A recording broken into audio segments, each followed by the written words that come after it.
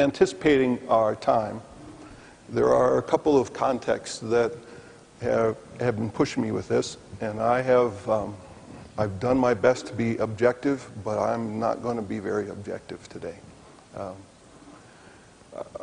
There are two contexts. The first one is, I want us to consider the changes in our lives that we've gone through since we met in September. That's the context. The larger context is the change that has taken place in the world. The world is not the same place that it was 9 months ago. Yes? All in favor, say aye. Not all in favor of the changes, but just all in favor of the notion that it's different. It's a different place. We would not have believed today some of the things that are facts if somebody had told us those things 9 months ago. Globally, it's true. Financially, it's true. I saw in the paper yesterday, about 20 to 24% of the homes that are owned in the United States today are people owe more than they're worth. So that's the kind of world we're in, kind of nation we're in. Politically, we've changed. We won't go any further than that, but politically, we've changed. And the reason I want to just continue to unpack the changes for a second is because we've been carrying them around for a long time. And so today, I want to address them in an intentional way. So we've gone through all these changes globally, politically, nationally, even locally. The Google News page is my home page on my computer, so when that logs in, I get all these headlines. I've almost decided I want something else. I'm tired of seeing the headlines, and especially even around Colorado Springs. Within the last 60 to 90 days, the kind of violence that takes place in our town is unusual, I think. Okay, so those are all the exterior changes. Now the changes that we've gone through as an institution. Everybody already knows the kinds of shifts that have happened, but I want to say them aloud again. The kind of financial rearrangements that happened, we've already said goodbye to some friends who did work here. Come on in, Laura. Oh, well, it'll take them a while. We've already said goodbye to some friends. We are in the process of saying goodbye to some others. And most of us are shouldering additional responsibilities that we didn't have back in September. Yes? True? Okay. So we need to say that aloud. And then, it seems to me that we've also said goodbye to friends and loved ones this year in a way that we haven't before. I mean, we didn't have chapel a month ago because we said goodbye to Ruth Lewis. Both Neil and Cheryl Colby have lost their fathers within the past year. I said goodbye to my granddaughter back in October. It seems to me that there are other people who have lost loved ones since September, and I just can't remember. Then the challenges that the McConaughey's have gone through with their daughter, and congratulations on your new granddaughter. Thank you. So that's one of the contexts. That's one of the prevailing contexts that we're living in, that we're living with. So that's that piece. The other context is that this is the 4th week of Easter in the Christian calendar. This is the 4th week of Easter. 4 weeks ago Sunday, we said, Christ is risen. One more time. Christ is risen. One more time. Christ is risen. So these are the two contexts that I want us to consider. And so I want, through the process of the morning, through the process of the songs we'll sing, the scripture, we're going to read the 4 passages of scripture that are those that are assigned for the 4th week, the 4th Sunday in Easter. And I want us to come to Jesus in a lot of different ways, but I want us to come to him. And coming to him means that we recognize all of the changes that we've gone through, that we're living with, that we're anticipating, and we will bring those to Him. We can't come to Him and hang on to those both. Okay? So that's where we're headed. I think He invites us to come. I think He invites us to come. So let's bring all of what we have to Him this morning. Jesus, You are all that thrills our soul. Though our realities war against that thrilling. And so we want to say publicly the things that we talk about privately and that we think about individually. And we want to celebrate Your resurrection in the face of those realities. We want to celebrate Your offer of life to us in the face of those things that we deal with right now. And so I ask that You'd help us to see You in new ways, to come to You in new ways, to bring whatever it is that we need to bring to You in new ways. We want to be more thrilled by You than we are at the moment. That's my prayer. That's our prayer. I know You want to make it so. Help us to respond to You. We pray it in Your name. Amen. You may be seated. The first of the texts for this fourth week in Easter is found in John chapter 10. So find the Bible that's close to you.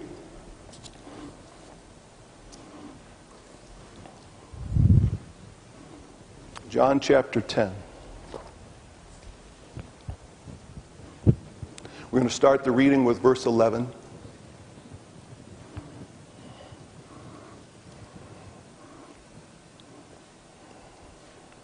This is Jesus saying to them, to us, I am the good shepherd. The good shepherd lays down his life for the sheep. The hired hand is not the shepherd who owns the sheep, so when he sees the wolf coming, he abandons the sheep, runs away. And then the wolf attacks the flock and scatters it. The man runs away because he's a hired hand and he cares nothing for the sheep. I am the good shepherd. I know my sheep, and my sheep know me, just as the Father knows me, and I know the Father, and I lay down my life for the sheep. I have other sheep that are not of this sheep pen. I must bring them also. They too will listen to my voice, and there shall be one flock and one shepherd. The reason my Father loves me is that I lay down my life only to take it up again. No one takes it from me, but I lay it down on my own accord. I have authority to lay it down and authority to take it up again. This command I received from my Father. The word of the Lord. So I want to remind us of this context, the context of this passage. Jesus is having a conversation. Well, maybe he's doing a little bit of preaching, really. But he's having a conversation with some Pharisees and some other people who are watching this unfold. In the previous chapter, he has healed a man who was born blind. And the religious leaders are just right up against him. Doesn't fit their context, doesn't fit their paradigm, doesn't fit their expectation of him, and so they're pushing back on him.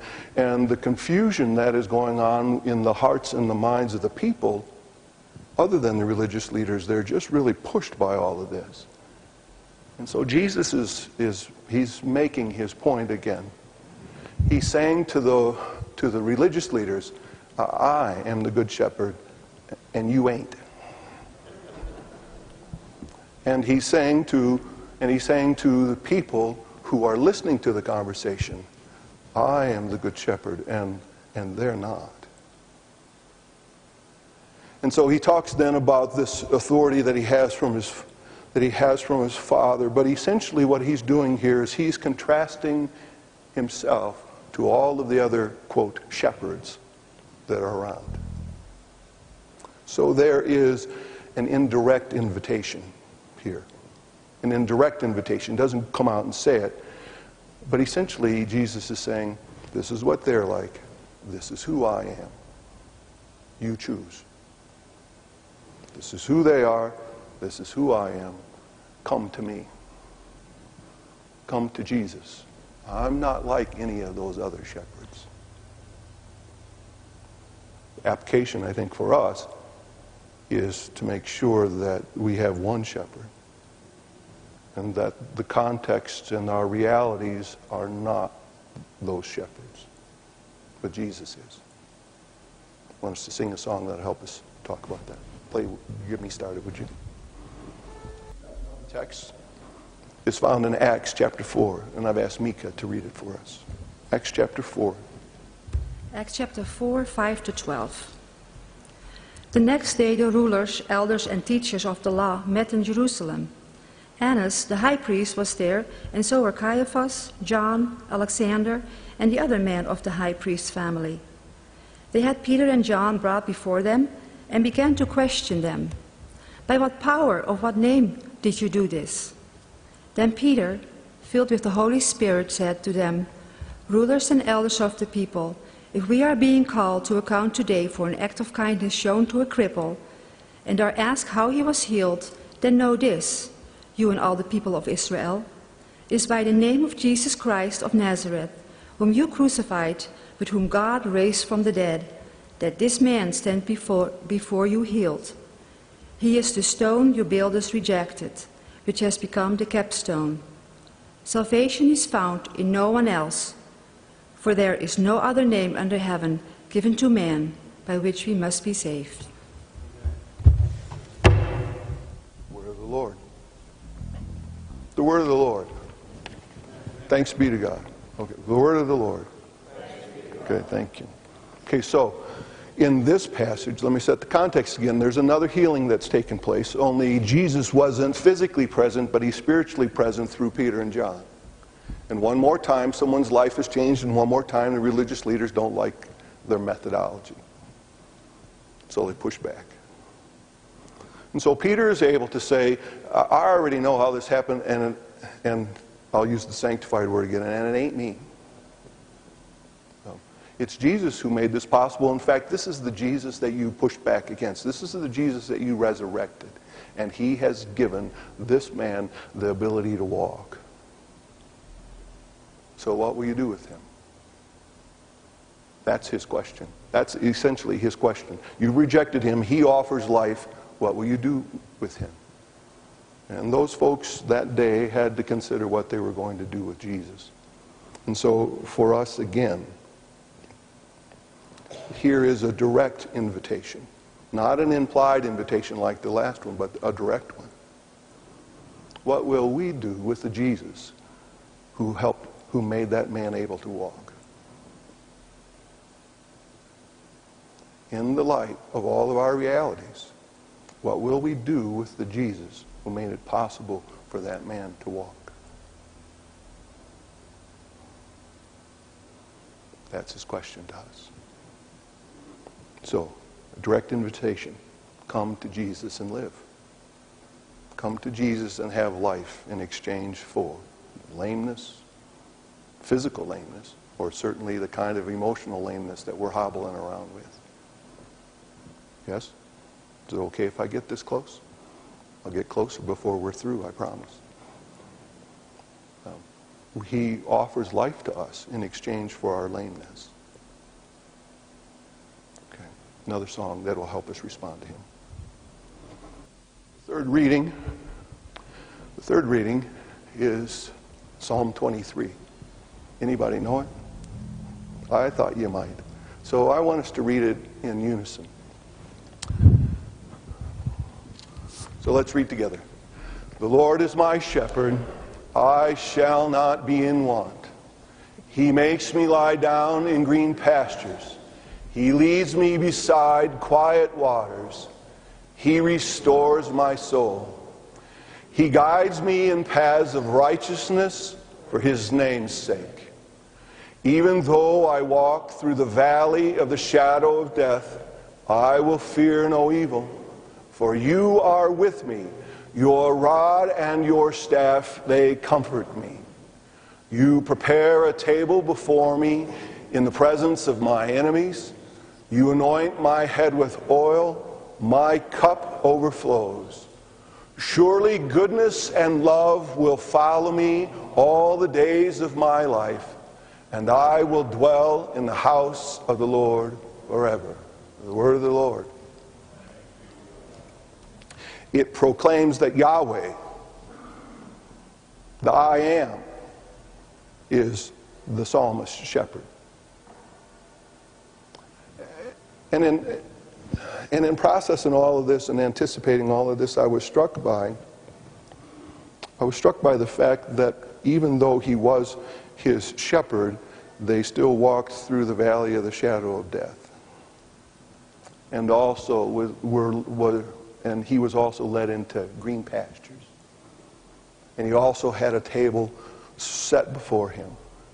And the promise that goodness and mercy, I want to say, because I hear King James. It's probably, and I'd have to look it up, but it's probably the Hebrew word chesed. God's unfailing mercy, his unfailing loving kindness, it's a word that there's not just one English word that you can take care of. So it's mercy and love and gratefulness and faithfulness and all of that. God's hesed will follow, will go with us all the days of our lives. It's no big stretch to see that Jesus is our shepherd in this way. Yes? Amen? All in favor say aye. Okay. It's no big stretch for that.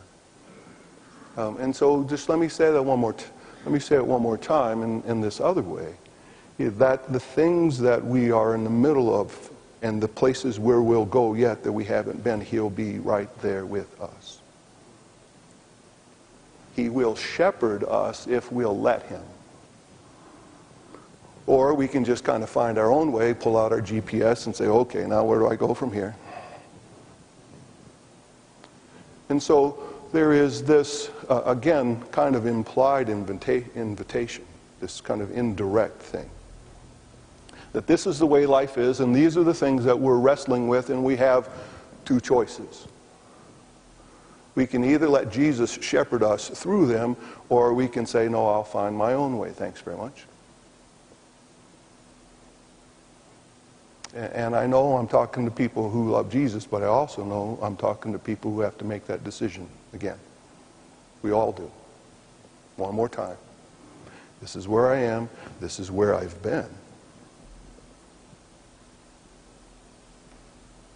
This is where I've been. Will I let him be shepherd now and tomorrow? And tomorrow and tomorrow. The interesting thing, the amazing thing is that in his shepherding of us, here's where the analogy breaks down. He waits for us to come back to him.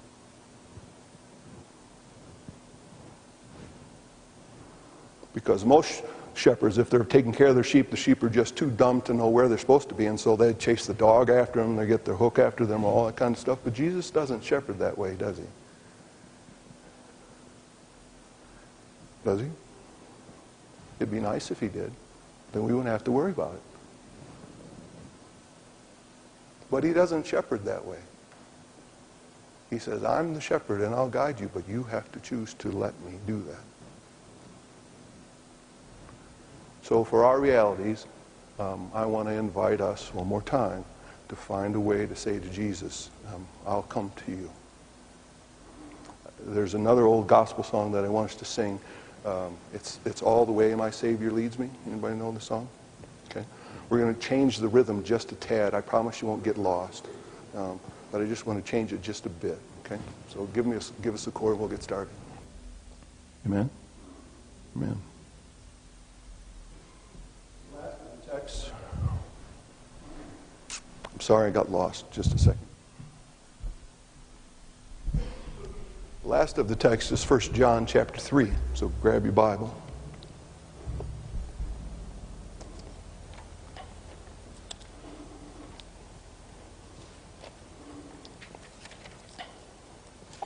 1 John chapter 3, the reading begins with verse 16. This is a come to Jesus passage too, but it is one of those come to Jesus passages, if you know what I mean. You ever have come to Jesus meetings? Okay, this is one of those kind of passages. This is how we know what love is. Jesus Christ laid down his life for us, and we ought to lay down our lives for our brothers and sisters. If anyone has material possessions and sees his brother or sister in need but has no pity on them, how can the love of God be in him? So, dear children, let us not love with words or tongue, but with actions and in truth. This, then, is how we know that we belong to the truth and how we set our hearts at rest in his presence whenever our hearts condemn us. For God is greater than our hearts, and he knows everything. So, dear friends, if our hearts do not condemn us, we have confidence before God. And we receive from him anything we ask because we obey his commands and do what he pleases. And this is his command: to believe in the name of his Son, Jesus Christ, to come to the one who is his Son, Jesus Christ, and to love one another as he commands us. Those who obey his commands live in him, and he in them. And this is how we know that he lives in us. We know it by the Spirit he gave us. The word of the Lord. It is an intentional, direct reminder to first century Christians that this is how Jesus lived and that they are to live the same. It is an intentional reminder to 21st century Christians that Jesus lived this way and we are to live the same. One of the things that happens in times of uncertainty and change is that we typically tend to take it out on those people around us even though it's not their fault. John was writing to a church that was divided over the kinds of teachings that were being offered, and there were some people who were behaving in un-Christ-like ways, but John said, you need to love. He was talking to some people who were wrestling with differences of opinion, and John says to them, no, Jesus lived this way. This is how you are to live too. So one of the things that happens to us, at least one of the things that happens to me, I'll use me and maybe you can apply it. One of the things that happens to me in all of the changes, especially the shifts that have happened in my life this past year, is that it's easy for me to take out that feeling of uncertainty on the people around me. He doesn't let us do that. He expects us to love like he loved. He invites us then, this is a come to Jesus verse. He says, come to me. Live like I lived. Love like I love. And do it today and do it tomorrow too. Let's come to Jesus. Ask Angie to sing this song. Stand with me, would you?